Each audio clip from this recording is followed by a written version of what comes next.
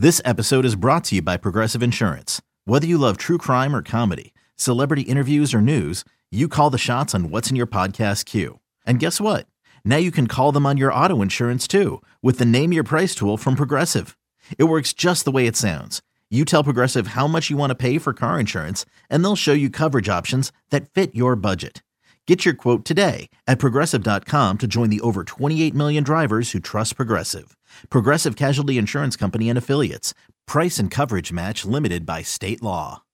When you need mealtime inspiration, it's worth shopping Kroger, where you'll find over 30,000 mouth-watering choices that excite your inner foodie. And no matter what tasty choice you make, you'll enjoy our everyday low prices, plus extra ways to save, like digital coupons worth over $600 each week. You can also save up to $1 off per gallon at the pump with fuel points. More savings and more inspiring flavors make shopping Kroger worth it every time. Kroger, fresh for everyone. Fuel restrictions apply. You know, as we're talking about this, Jason, and I got to say this. First of all, first time we're going to see two black quarterbacks in the Super Bowl. It's not the story. It's just a part of the story, right? It certainly has to be talked about and mentioned because it's been a long time coming before, you know, the history of the black quarterback in the NFL and what's going on. We can talk about that another time. But that is part of this storyline. So my point is this narrative that we've heard over the years that you can't win with a guy like Jalen Hurts is bullshit. That you can't get to a Super Bowl with a guy like Jalen Hurts. I don't believe that. If put in the situation that he's been put in with the weapons around him and you build around his skill set, you absolutely can get to a Super Bowl with a guy who ran for over 700 yards and had 14 touchdowns, rushing touchdowns on the season. So we can put that to bed. It has to be the right guy. And again, he is for where he's at. But this thing like, oh, he does all of that and you can never win that way. We need to throw that out. All right. I want to ask you about the fact that you were talking about the Eagles and their dominance and, with Kansas City not being able to do a lot of this. Listen, I like the Eagles right now. I think they're a 2-point favorite. That line may move. But I can't count the Chiefs out because of Patrick Mahomes and just what he does, right? But his receivers, he's down 2 receivers in that game. We didn't even talk about this, Jason. He didn't have anybody to throw to outside of Kelsey. So what is that going to look like for the Super Bowl here in 10 to 12 days? I just don't know if you're going to be able to line up against the Eagles with just Kelsey and feel like you're going to be able to win, even though they were able to run the football a little bit. I'm really leaning Eagles right now, and maybe that changes over a week or so as we get more information. Sure. But I'm with you, man. I just think this is a juggernaut for the Chiefs. Yeah, I lean Eagles as well. I think the Valdez, as long as they've got Valdez-Scantling, like someone who could stretch the field. Because, Tony has that twitch and speed, but it shows up more underneath and intermediate. It's more yak, you know what I mean? Yep. Like he can make plays on the ball downfield, but he's not going to go out downfield and beat somebody high point, like what T. Higgins did. You know what I mean? Like that's not in his game. Like the only guy that I think they have right now who could do something like that, who could really latch onto a deep ball or maybe outmuscle a DB for a ball 50-50 deep downfield is him. Kelsey's Kelsey. He's a problem for everybody. A lot of these other guys, it's not a great receiving core, right? They don't scare you. It's Mahomes. Mahomes can make anybody the star in any given play in any given part of the field. So, Andy Reid will be able to scheme things up. They've got 2 weeks to prepare. I would think some of those guys are back. L'Jarius Sneed would be a big concern for me as well. He's their best corner. I know that these rookies played really well at home in a championship game. It's a little different, neutral site in a Super Bowl and then 2 weeks to prepare and all that and all the different ways the Eagles can stress you.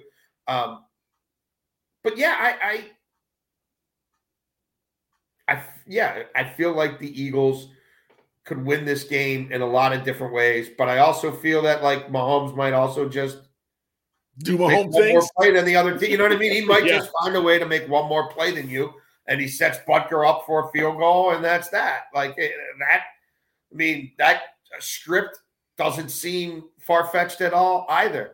A lot of these Chiefs have been there, done that. This is the first time to the mountain for for more of these Eagles, at least more of these key Eagles. You know, I mean, I know they've got guys like Kelsey and Brandon Graham who were a part of the last Super Bowl team, but I think there's far fewer of them than there will be coaches and players experiencing this for the first time. And then just the Andy Reid thing. I mean, this guy's had 2 Hall of Fame careers. He had whatever it was, 13-year stretch in Philadelphia where he goes to 5 straight championship games. I know he didn't win a Super Bowl. He won a ton of games. He created a dynamic offense. And then he goes and has this now 10-year run in Kansas City where he's hosting 5 straight championship games in the other conference, and he's got his Lombardi now. And he's going to be up there with Belichick and Hallis and Shula in all these key categories, wins, playoff wins, all that stuff. And what a second Super Bowl title would do for his legacy facing his former team. I mean, the 2 brothers, you got Kelsey versus Kelsey. I mean, there's a lot of interesting stuff going on. And I'm glad you brought up the 2 black quarterback aspect, which I hadn't thought about, but like I vividly remember this, like when Doug Williams was in the Super Bowl, like how, and I'm growing up in Baltimore and obviously DC is just right down the road. And we weren't our Skins fans by any stretch of the imagination. In fact, I hated him, but like I was rooting for Doug Williams. Like, well, you know, even once I kind of grasped the magnitude as a teenager of like how much this meant to how many people and how crazy it is, like how crazy it is that it took this long. Like, you know what I mean? Like, what are we, like, how can this be? Like, this is crazy that these men aren't given the same opportunity as everybody else, because there's no way in hell that if this was a meritocracy, the first black quarterback in a Super Bowl would have been Doug Williams. Like, that's crazy. It is. And it's significant. And it doesn't matter, again, who wins. It's sort of like when Dungy and Lovey, were the 2 first black coaches to square off in a Super Bowl. It's a win. It's a win for the NFL. It's a win for society and where we are and where we're headed. And certainly showing that these guys who have either been underrated or not given an opportunity for whatever reason. Warren Moon, I had this conversation with Warren Moon many years ago, and people forget Warren Moon was so damn good at Washington, and he had to go to the CFL for years. Oh, yeah. And then gets his chance. And I was like, did you ever think about giving up? And he's like, no, because I know I was better than all these guys. Like, I just kept playing, and, opportunity finally comes my way, and he gets to the NFL. Go look at his passing numbers. If you combine those years that he spent in the CFL, this dude might be the all-time leading passer. Yeah, well, they had a dynasty in Edmonton, right? Like Edmonton Eskimos went to like 5 Grey Cups in 6 years or something like he had to prove it. That's right. How many incredible high school quarterbacks got to college?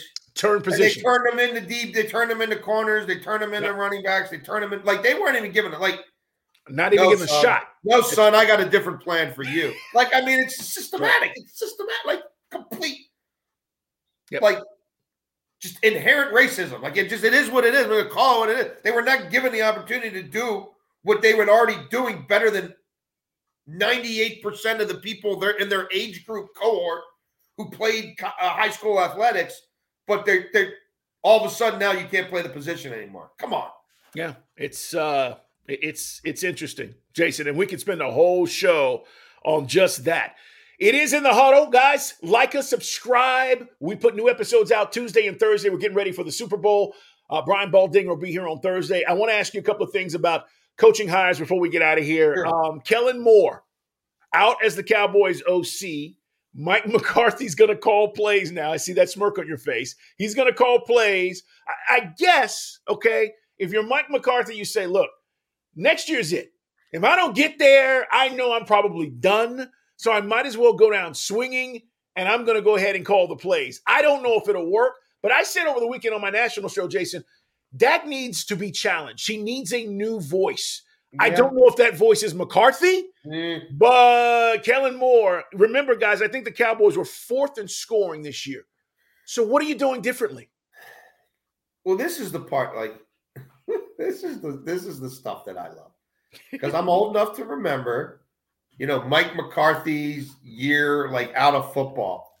And he's doing his media redemption tour, and he's got guys from ESPN and NFL Network who he's inviting in. right? He's showing you his war room and his man cave. Yeah. And he's with some guys who are going to be on his staff, and he's reinventing himself, right? And I've learned from my mistakes. And yeah, it got a little stale at the end in Green Bay. You know, I was too worried about calling the next play, and it was affecting my game management, right? So less is more, right?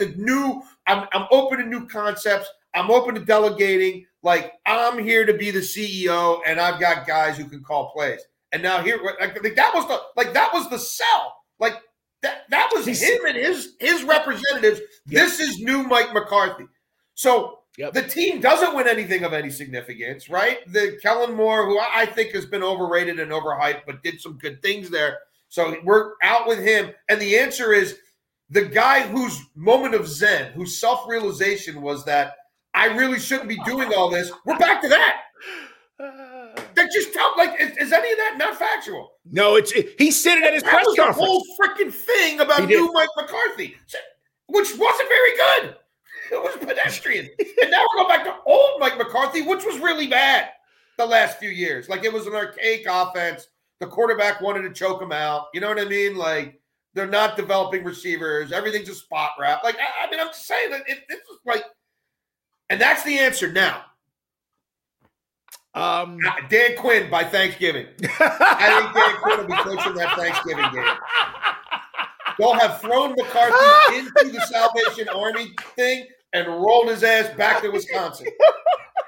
Call it now. Call it now. Listen, there is a reason why DQ came back. And the main reason is he's loved by Jerry. He's the next head coach of the Dallas Cowboys. He's loved by Jerry, and he understands I could take a couple of these other jobs. But the best job for me may be right here. And it may happen sooner than later. And listen, he's not going to say that. He's not going to talk about it. Not. But guys, do not be fooled. It's a done deal. Yes. You don't take yourself off the market again. Correct. Hope maybe I get, the whatever job. I'm trying to think of a job that's going to open, a bad job that'll open next year. Like, no, you're there for the start. And I'll tell you what, watch how the money starts flowing. Like, we're getting off of Zeke. Jerry, we're getting off of Zeke. Save your money for Parsons. That's Parsons is the face of the team. You know what I mean? Watch how. Yep. And you're already going to see that. Shit. Like, I don't know if Jerry would be ready to cut the cord on Zeke, but Zeke's going to have to leave a lot of money on the table to come back. No, he's got to be. It's going to be about building that defense up because I think you've seen, like, is Dak going to put a team on his back and lead them to a Super Bowl? Probably not. There's very few guys who can. You know what I mean? So how are we going to do this? How are we going to win? We got to get Pollard healthy. We got to keep him. We got to have, a year from now, we got to know what Parsons wants and be ready to get that done. That's right. We got to keep drafting D linemen. We got to keep drafting O linemen. And yeah, I mean, this thing with McCarthy, like Mike McCarthy, the play caller, ain't gonna save the day. Vic Fangio, the new coordinator with the Dolphins. What do you think as far as the DC? He was up for a bunch of jobs. Listen, I like Vic Fangio as a DC. Did not like him as a head coach. It was a reason why he wasn't a head coach for a very long time. And then Denver pulled the trigger, and he lasted 3 years. But as a DC with the Dolphins talent, I actually like this hire. No, it's a good fit. Yeah, I think it's a good fit. He's got a whole coaching family tree going now, with the Brandon Staley's of the world. Like, there's a lot of people who come across him, come under him at various times, who now are starting to become head coaches or head coaching candidates. There was a lot of competition for his services. I think him running that side of the ball is perfect. Do I like Ed Donatello as a D coordinator? No, I don't. No. Coaching secondary for Vic Fangio worked really, really well in a lot of different places over the years. So yes, I think that there was too much underlying talent there for it not to be manifesting itself more. The year before under Brian Flores, the last 10 weeks of the season it was definitely a top 5 defense, and it may have been the best. So no, I think Vic Fangio, that's plenty of toys to get cranked up there. All right, last thing. Panthers hire Frank Reich. I don't know how. You don't look at Steve Wilkes and go, he righted the ship. He made us competitive. We're on the cusp of the playoffs. All the things that happened. You traded your best wide receiver. You moved on from Baker Mayfield. I mean, we can go on and on and on. Yeah. But he doesn't get the job. No. And it just gets back to what I believe, when you talk, and again, Frank Reich may be the best hire they've had. Who knows? He may be great. And that's fine. But it also gets back to, what do black coaches have to do to get the opportunity, right? So we think DeMeco Ryans is going to get the Texans job, which is fine. He's going to go back there. He's getting a job. Like, if it's not there, it's just because they botched it, and he'll go to Denver or he'll go to Arizona. Right. Like, he's getting a job. So what do these guys have to do? For Steve Wilks, you think about his history over just the last few years, right? He's the coach of the Cardinals 1 year. They screw him. He's fired. He takes the job there as a DC. He had been there with Ron Rivera. I mean, it's just like, okay, I'm doing all these things. He went back to college for a bit, right? Because you know, okay, well, everybody's emulating these college offenses. I'll do that. Like, But he's like, I'm doing all these things, and then it can't get a job. So I don't know. But what do you think about Frank Reich there with the Panthers? Well, I mean, to your point, the goalposts are moving for Black Ink. Like, listen, the good news is it's shameful. It's shameful the way this league fails to provide opportunities for and tap into what could be a tremendous resource for them. And well, Jason, here's the other problem for me. They don't respect. But here's the other problem. Have done and can do. You say you're committed to it. You have protocols and things in place to say you're committed to it. But we know that's not the case because the results don't match that. And what I was going to say is, the good news is, for the Texans, hell, they hire more black coaches than anybody in the NFL, but they fire more black coaches than anybody else in the NFL. Yes. So, it's almost like their slogan, as I said yesterday, should be, hey, we hire people of color. Yeah. We hire black coaches over here. Yeah. And then the second part of that is, but we also fire them a year later. Yeah. Chew them up and spit them out. I look, Steve Wilks is more than worthy of being an NFL head coach. I don't, DJ Moore keeps his helmet on against the Falcons, and he might have won the damn division, despite having no one would have given him a chance to do so. And remember, he's coaching with what's left of Matt Rule's staff. Like, look, Frank Reich deserved one of these jobs. I'm not surprised that they hired Frank Reich the longer it went on, that they didn't just promote Steve Wilks, knowing his ties to the organization and knowing that this owner had talked himself into offense, which is so stupid. Like, how can these people supposedly be so smart?